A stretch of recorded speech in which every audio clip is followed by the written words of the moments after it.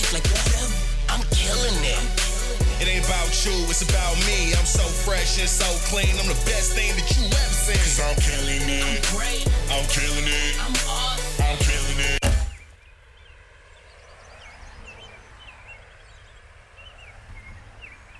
It ain't about you, it's about me. I'm so fresh and so clean. I'm the best thing that you ever seen. 'Cause I'm killing it. I'm great. I'm killing it. I'm killing it. I'm cool.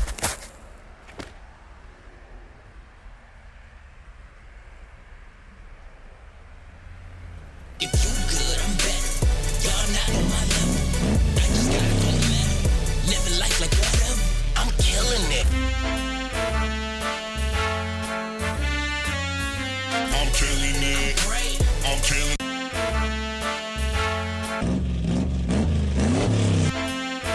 Hey, hey. I'm killing it.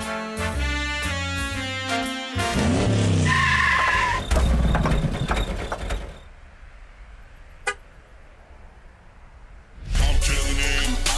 I'm killing it. I'm killing it. I'm cool. I'm killing it. Hey, hey.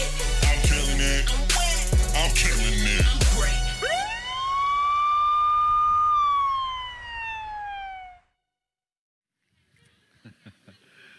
Well, good morning. As you can tell today on all of our campuses, we're beginning a brand new series entitled Killing It. And man, don't you love that music? Boy, it's killing it too, boy. This makes you, all the young people are like, oh, bring it on. The old people are like, holding on there, like, save my pacemaker and all that. That's good. Yeah, that's good. All right. So today what we're doing is we're starting out a series that dealing with an issue that probably I've intentionally worked on to try to eradicate from my life for about the last 20 years now. And it's been an issue in my life longer than 20 years, but about 20 years ago, I became very aware how big an issue this was in my life. And even though I've never had a drink of alcohol in my life, I was working through the 12 steps in AA with a friend, and one evening, he confronted me about how destructive and just how disruptive this issue was in my life. In fact, he says, listen, you are really wasting your time working on the 12 steps unless you're willing to confront this one issue in your life head on. And as he was confronting me, because I was pastoring this church at the time, he just started saying, listen, this issue is not only going to stall you on the 12 steps, but he's like, it's going to sabotage any God-given potential that you have. Because he says, listen, it's starting to wreck relationships with people around you, and it's beginning to stagnate and wreck your relationship with God. And then he began to list out, very confrontive in some ways, how this issue was wrecking my life in ways, and I did not even realize it. He told me, he says, listen, Paul, because of this issue, and you don't even know it's in your life, or at least you don't recognize it's in your life, he says, it rises up in your life almost on a daily basis, and it keeps you from doing things as a leader that you need to be doing. Things like admitting when you're wrong and apologizing to other people, or even like bringing people in your circle to help you and being honest or being willing to be honest about your weaknesses or your failures or be appropriately vulnerable. Or he said it's the whole thing of keeping you from like celebrating other people's success, or even he's like admitting that you don't know everything as a leader, and sometimes you don't even know what you're doing as a leader. And he said the rest of us are looking on and recognize you don't always know what you're doing, and you're not willing to ask for advice. It keeps you from doing that. He says, so here's what it's really causing you to do. He said, like, when you're around people, it causes you to be defensive. It causes you to be unapproachable. It causes you to power up in meetings. He says it's that whole thing of this inferiority complex thing you have going on, Paul, this whole insecurity issue you have going on. He's like, so when you tell something that you've done, he said it's what causes you to exaggerate your accomplishments. He says it's what's causing you to kind of like wreck your family and marriage because you're pushing yourself to achieve things and accomplish things in really unhealthy kind of ways. And he says, and more importantly, it's what's causing you to stay stuck in certain addictions. Now, any of you want to guess on any of our campuses what issue he was telling me that I had to deal with because it was sabotaging my life in such a big way? It's this thing called, that's right, some of you said it, it's pride. Now, here's what I guess. I'm guessing that this is not just an issue that I continue to work on daily to kill in my life, but the evidence in our culture shows that many of us we're dealing with this issue as well.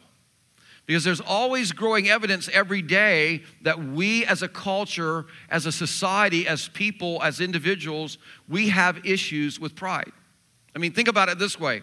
There are 1,000 selfies posted to Instagram every 10 seconds.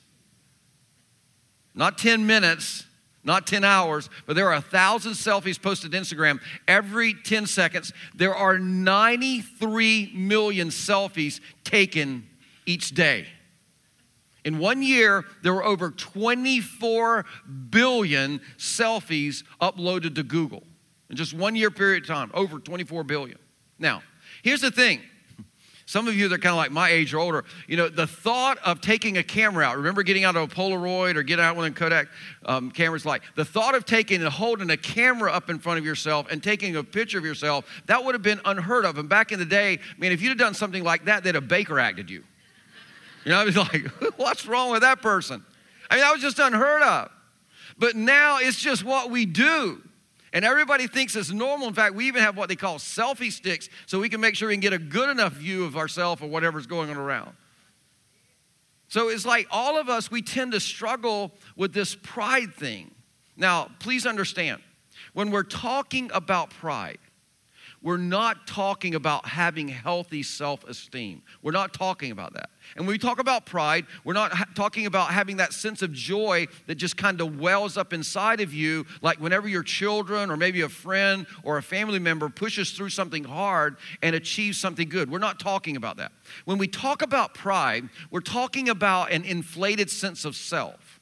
We're talking about being self-focused more than being other people focused. We're talking about being self-absorbed. Now, let me just tell you why this is so important for us to talk about over the next 3 weeks. Solomon, who was like the wisest man who ever lived, had a lot to say about pride. And in his wisdom, he gives us so much insight. In fact, I want you to notice what he says in Proverbs chapter 16, verse 18. He says this, first pride, then the crash. Don't miss that. First pride, then the crash.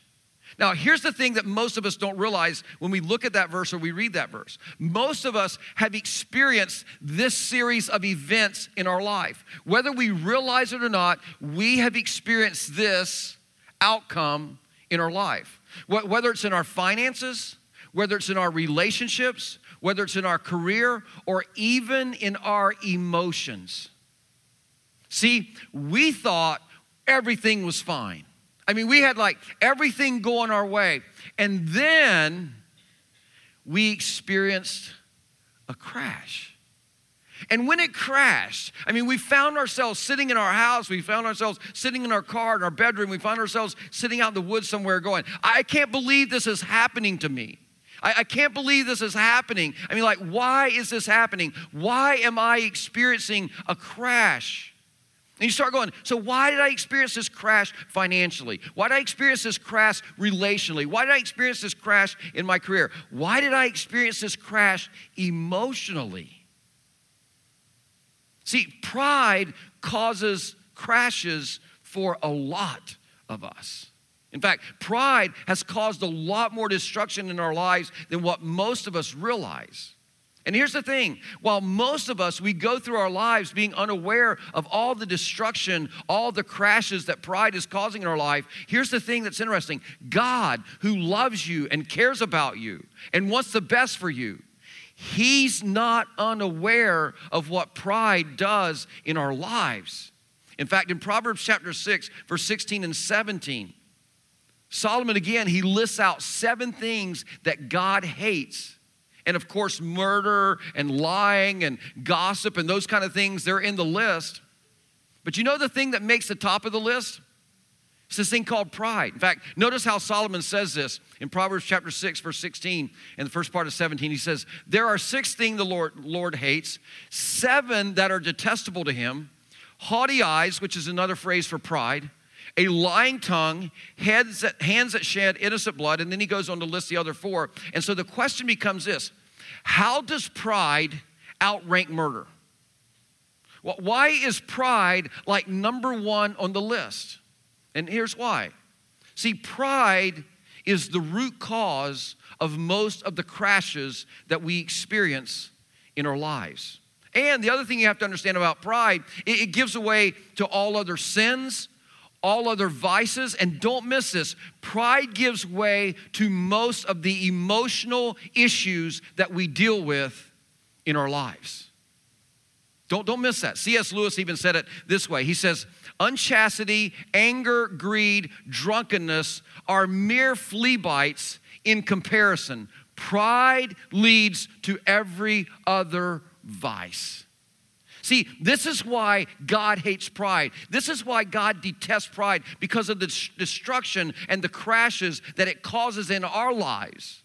And the destruction and the crashes and the harm that as we're crashing, we cause to other people, which is why throughout Scripture, God has plenty of warnings. God makes sure there's plenty of warnings about the destructive nature of pride.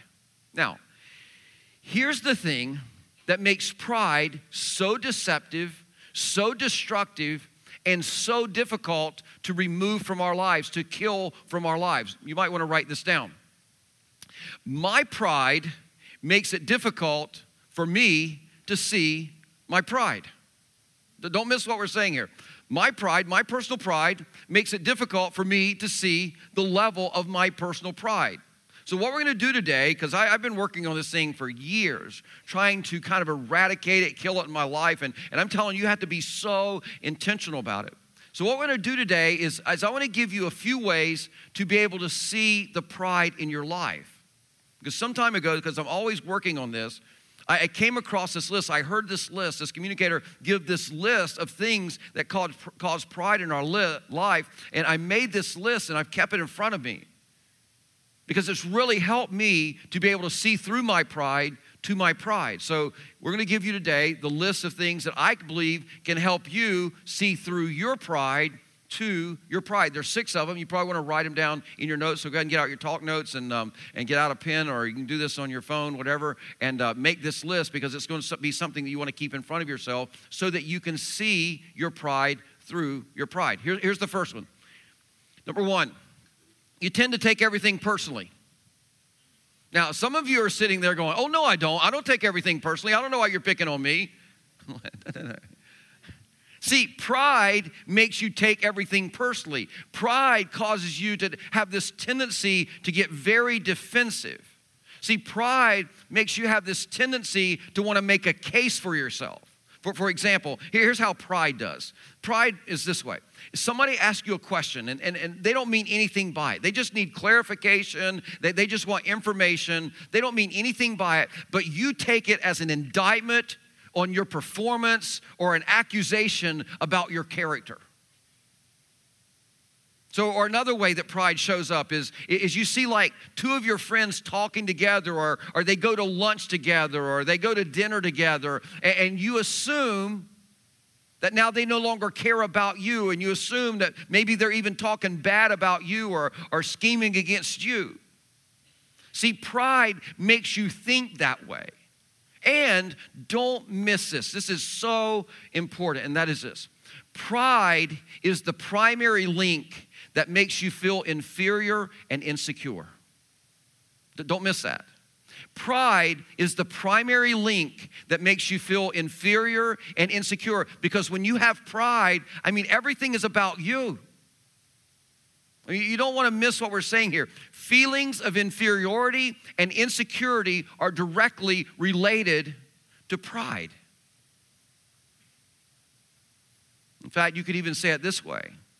Insecurity is a perverse form of pride, because we just assume that everyone should be focused on us. And most of the time, they aren't. You know why they aren't?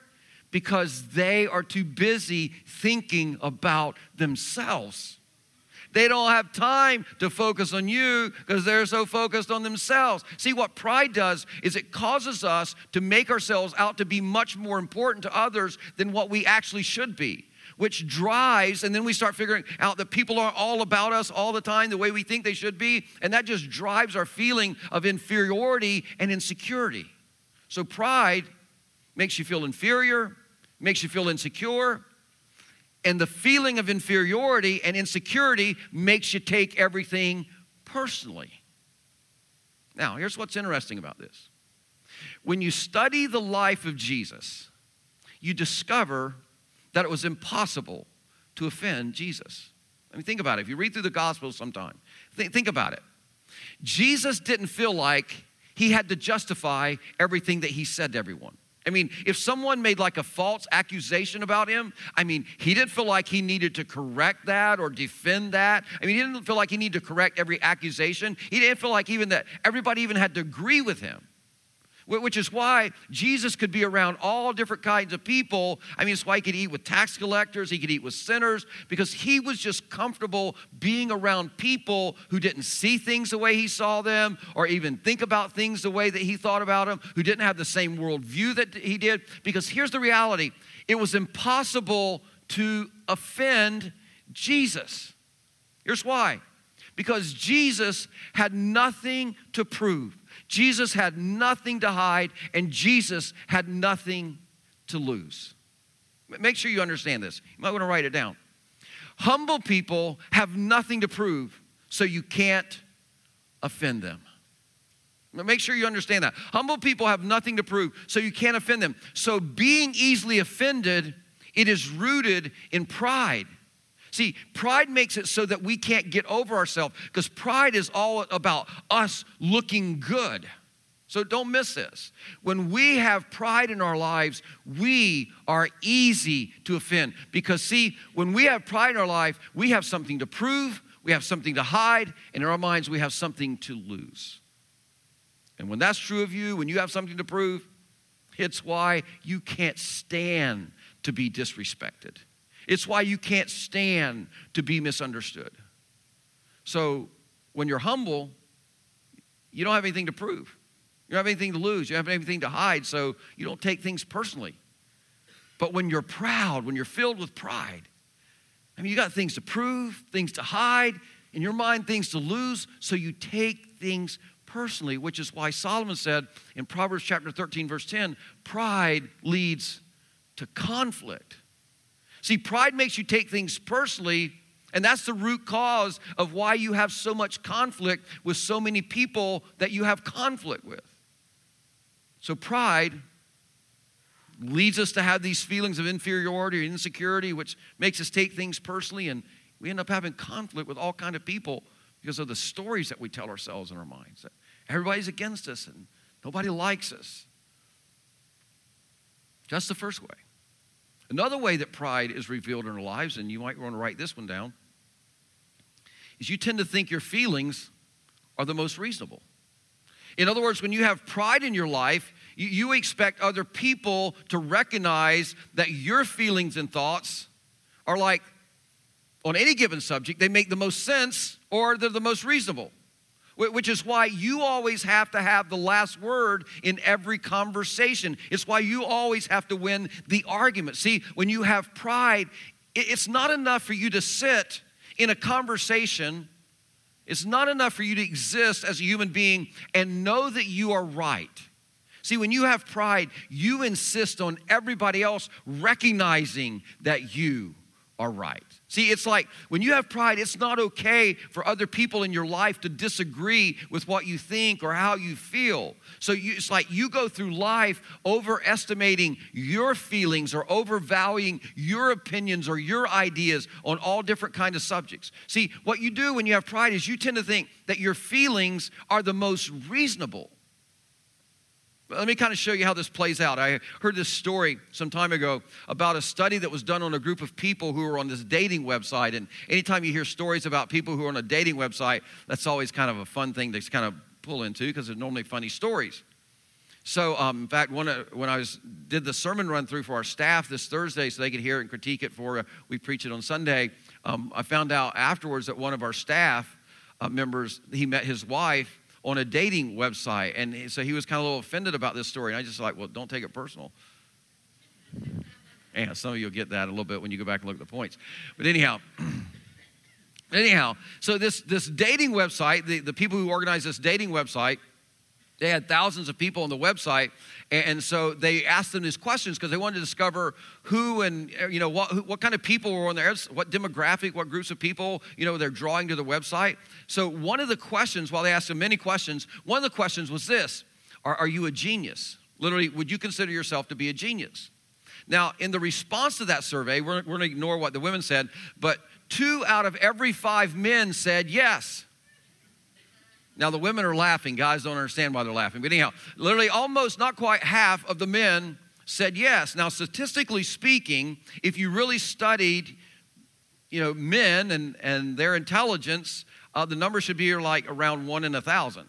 Like scientifically, the number would be like 1 out of 1,000 men would be considered a genius, which means 2 out of 5 men consider themselves to be 1 in 1,000. And that's the whole problem with pride. I mean, that's the lie of pride. Pride promises you that you are better than you are. Pride promises you that you'll look better than you are. But in the end, it's like it makes you look foolish. Because see, what pride does is it makes us overestimate our opinions, our thoughts, our feelings, because pride does not allow us to have an accurate view of ourselves.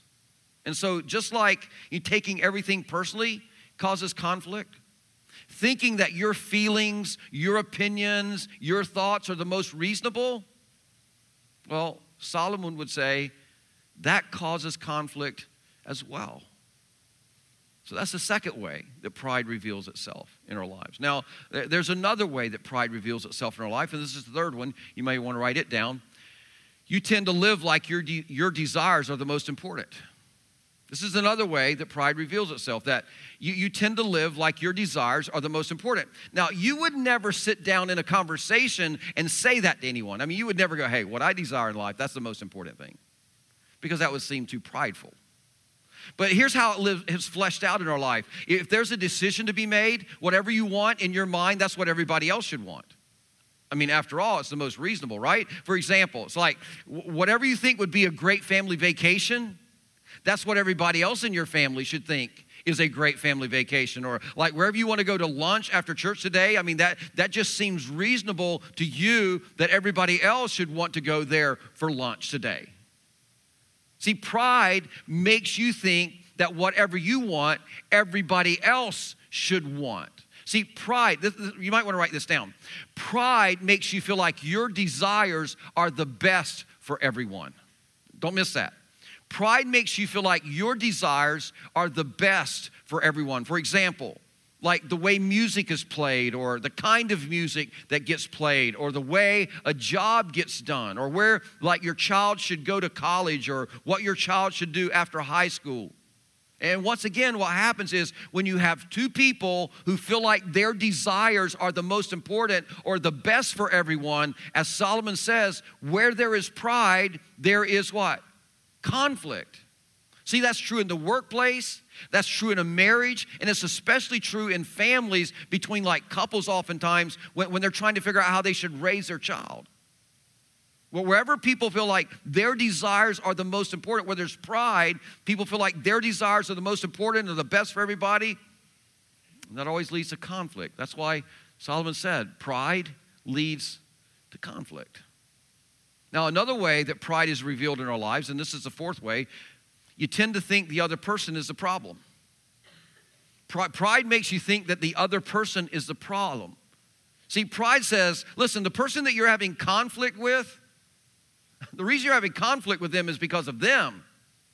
So in your mind, they need to apologize. In your mind, they need to change their ways. But Jesus, if you look at his life and listen to his teachings, Jesus is very clear, especially like in a passage like Matthew 7.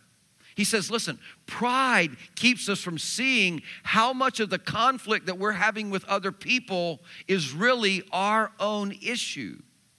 Notice how Jesus says this in Matthew chapter 7, beginning in verse 3. Here's what he says. And why worry about a speck in your friend's eye or your neighbor's eye or your coworker's eye or your spouse's eye or your parent's eye or your children's eye or someone that you know's eye when you have a log in your own. And then I want you to notice what Jesus says in verse 4. This is absolutely amazing. From God's perspective, from Jesus who is all-knowing, from his perspective, who knows our minds and our hearts. Here's what he says in the next part. And how can you even think of saying to your friend, to your spouse, to your coworker, to your fellow student? How can you even think of saying, let me help you get rid of that speck in your own eye when you can't see past, or excuse me, that speck in your eye when you can't see past the log in your own eye? Hypocrite, first get rid of the log in your own eye, then you will be able to see well enough to deal with the speck in your friend or your spouse's or your parents or your children or your coworker or your fellow student's eye. See, what Jesus is saying in this passage is that pride blinds us to our weaknesses. But here's what it does do. It magnifies the weaknesses, the shortcomings of others. Which is why so many of us, we justify our broken relationship or how we treat other people that we're in like a difficult relationship with. Because in our minds, it's their issue. I mean, they need to apologize. They need to change their ways. So what we do is we justify the anger and the bitterness and that we harbor in our heart. Because once again, in our minds, if this person had responded differently, if this person had acted differently, then I wouldn't have had to respond the way that I've had to respond. And then even when we do apologize, if we have pride in our life, we use that but phrase.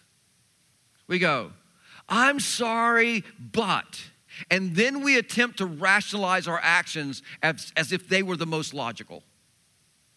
That our actions were more logical and more reasonable than the other person's actions. So pride makes us blame others for the conflict that we have with other people, and it keeps us from seeing how much of the conflict is really our responsibility. I mean, it's like Solomon said, pride leads to conflict every time. Now, there's another way that pride reveals itself. This is number 5. You might want to write it down. You tend to be negative and critical instead of positive and grateful. You tend to be negative and critical instead of positive and grateful. And some of you, you're sitting here going, I wonder why people try to avoid me. And, I wonder why people don't want to hang out with me. And what happens is, just like my friend was telling me about 20 years ago, he's like, here's the thing. You don't understand, Paul. Pride is destroying your relationship with people. Because his thing with me was, he's like, people are like, no matter how hard they try, it's like never good enough, or your way is always the best way, so eventually they just give up and they give you your way. Listen, when you tend to be negative and critical, people really try to stay out of your way. If you have the reputation of being negative and critical, people just want to stay out of your way. They want to avoid you because they know that you're only going to be negative and critical.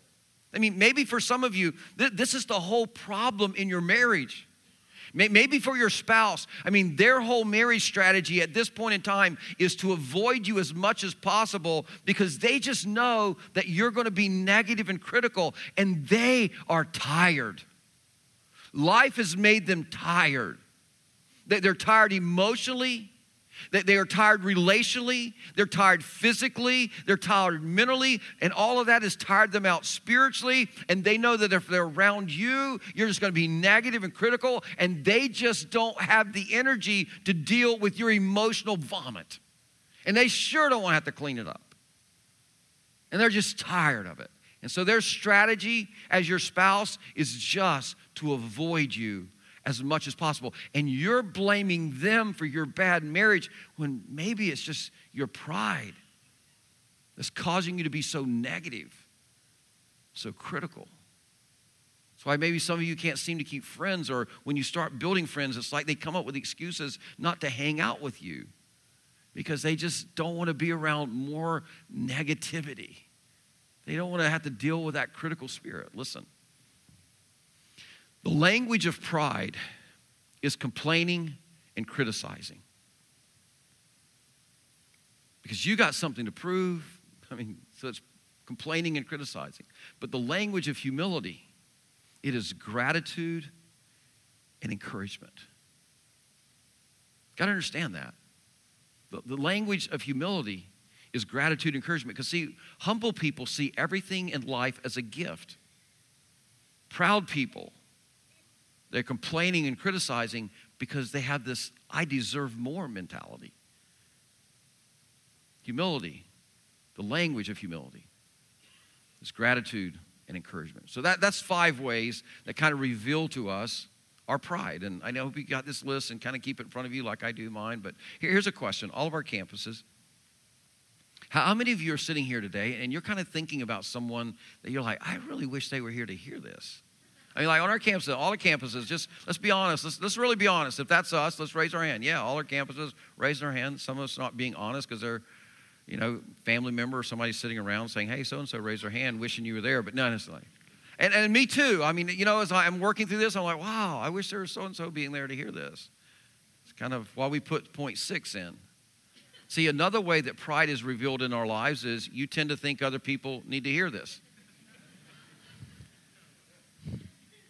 See, it's like if you've been listening today and you think, well, I wish so-and-so could hear this, or you think, I'm so glad that so-and-so is hearing this. And whether it's today or another sermon and you're sitting there going, oh, I wish so-and-so could hear this, or I wish so-and-so, I'm glad they're here, that kind of thing. Or listen, the more you have a tendency to see the need in someone else's life but not yourself, the greater the indication that pride has blinded you to your pride.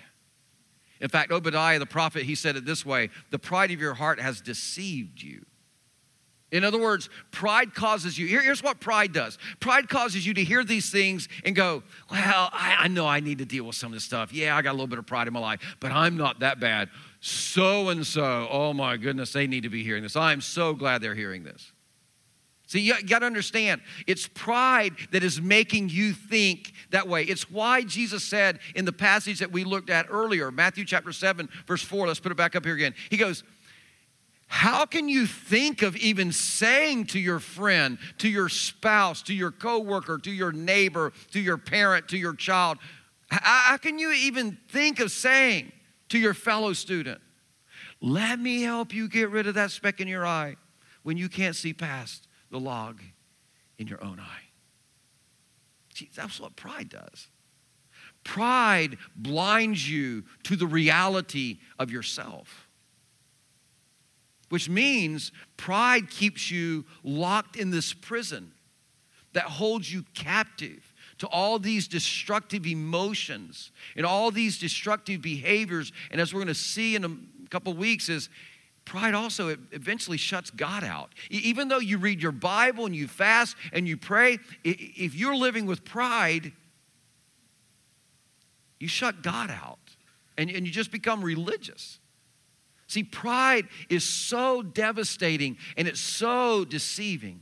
That's why God hates pride, because it always leads to some kind of crash in our lives. So the question is, what do we do? What do we do with this? Well, the Apostle Paul, he was writing to a group of young Christians who were in Philippi, and he says to them in chapter 2 of Philippians, you might want to write this down, it starts about verse 3. He says, listen, in your relationship with the people that you live with, that you work with, that you go to school with, that you go to church with, he says, in your relationships with one another, he says, I want you to have, this is how you deal with pride, you have the same mindset as Jesus Christ. And then he continues to go on a couple verses later, and he shows us the radical mindset that we have to have in our life if we're going to kill this thing called pride in our life. In fact, notice what Jesus says, or the Apostle Paul says about Jesus. He says, Jesus made himself, notice this, nothing to prove, nothing to lose, nothing to hide. Jesus made himself nothing by taking the very nature of a servant, being made in human likeness. Don't miss the mindset that the Apostle Paul is pointing out about Jesus. He's saying, listen, Jesus had nothing to prove, he had nothing to lose, and nothing to hide. And because of that, he took on this attitude, this mindset of a servant. And he came to this earth. He was God in heaven, but he came to this earth in the form of our Lord and Savior, Jesus Christ, and he put on human flesh, and he goes, how can I serve you? See, Jesus, he chose not to get what he deserved as God, what he was entitled to as God. Instead, he chose to come to this earth and ask this question, how can I serve you? Not how can I prove that I'm God and I'm all that I'm this big deal, but just how can I serve you? So to have the mind of Christ, the attitude of Christ, the question for us, what it becomes is, how can I serve others as Jesus served me?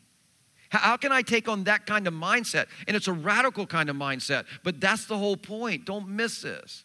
It's only when we take a radical approach to killing pride in our life by putting on humility that we can begin to eradicate this thing called pride in our life. In fact, Jesus, he taught and he modeled a radical, liberating version of humility, as we're going to see over these next couple of weeks. In fact, what we're going to see is this. As you accept the invitation to follow Jesus, you also accept an invitation to unfollow pride, to stop making it about you.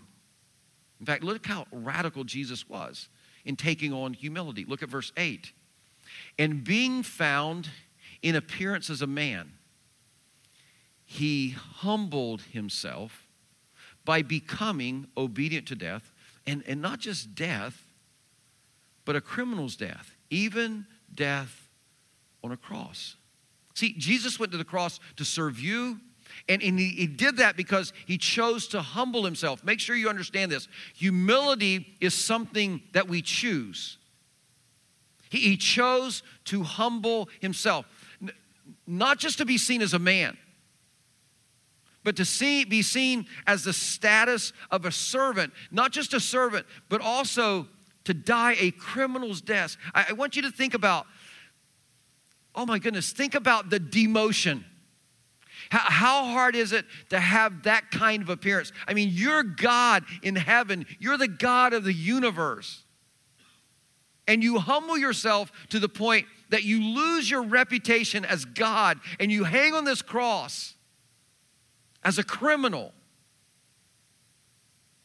And yet you don't defend yourself and you're not offended. You go, Father, forgive them. They really don't know what they're doing. Listen, you can't be insecure. You can't be easy to offend. You can't be defensive about your image and who you are if you're going to have an attitude of humility and if you're going to serve others the way that Jesus served us. I mean, Jesus, he literally chose to put you and me ahead of himself, and now all he asks us as we follow him is he says, listen, I want you to do for others what I did for you. So here's our challenge to you as we begin this week, and we're going to talk about how we rid ourselves of humility, some other actions over the next couple of weeks. But here's what we're challenging you to do this week. This week, we're saying, will you begin to kill the pride in your life? Which means, will you admit that there is this entity in your life called pride? And to do that, you got to ask yourself this question, like, why would you continue to embrace this thing called pride that has the potential to kill you instead of embracing this one who died for you? I mean, why would you continue to give more power to this thing called pride that has the potential to kill everything that is valuable to you instead of choosing to surrender your life to the one who chose to die for you? And why not? Even if you're here today in one of our campuses and you're, I don't really know about this Jesus thing, this God thing, why would you not embrace this radical approach to humility, which can give you your life back so that you can go through life with nothing to prove, nothing to hide, and nothing to lose? Can you imagine the freedom of that? Can you imagine the freedom of that? So this week, will you admit that there is pride, this thing called pride in your life? And when you see this thing called pride in your life, raise its ugly head. Instead of doing what pride says to do, which is try to prove yourself, try to hide what you feel like needs to be hidden, and try to keep from losing what you feel like you need to hold on so that you have your image and who you are intact. Instead of doing what pride says, will you say to pride, I'm not going to do what you say. In fact, pride, here's the thing. Instead of defending myself, I'm going to apologize. Pride, instead of criticizing, I'm going to compliment and I'm going to write a thank you note. Pride, instead of arguing my point, I'm just going to listen and I'm going to keep my mouth shut. And I'm really going to try to understand the heart of this other person. Pride, instead of like being passive aggressive and trying to manipulate to get my way, I'm just going to step back and let someone else have their way. Pride, instead of having this entitlement mindset and being angry at this person who's serving me in this restaurant and giving them less and less tip all the time as the process goes along. No, pride, here's what I'm going to do. I'm going to get rid of my entitlement mentality and I'm going to double my tip. Maybe for some of you, when you're about to take that drink or you're about to take that hit, you're about to take that look, you need to say to pride, I'm not going to do it now. I'm going to admit to someone that I know loves me that I've got an addiction. For some of you, you've been part of RCC for a while and you feel like the Holy Spirit is trying to move you along spiritually and prompting you to do that. And you've heard us talk about this thing called Next that you could go and be a part of on each of our campuses and kind of help you figure out what is your next best step spiritually. And you're going, I don't want to do Next because I don't want people to know I have questions. Maybe today is the day when you need to look at pride and say, pride, I'm going to Next. And I'm going to ask some questions because I'm going to humble myself because I had nothing to lose, nothing to prove, nothing to hide. Maybe for some of you this week when you go to your small group, you need to let them hold you accountable and you just need to tell your small group that, hey, listen, I'm going to kill it, this thing called pride, before it kills me. Because it's about to kill me. I'm going through my life. I got something to prove. I got something to hide. I've got something to lose and it's destroying me. So I'm going to kill pride so that I can have the life that Jesus Christ died to give me. We pray that will be your first step in killing this thing called pride. Will you bow your heads with me? Heavenly Father, I thank you for this moment when every one of us, we get to make a choice. And in a lot of ways, for all of us, it's a choice between an abundant life or a desperate life. God, may we begin to realize today that humility brings abundance and pride brings desperation. And so I just pray that you'll help every one of us to admit, man, we got this issue and we're all having to work on it together. And may we say to pride, we're not going to listen to you anymore.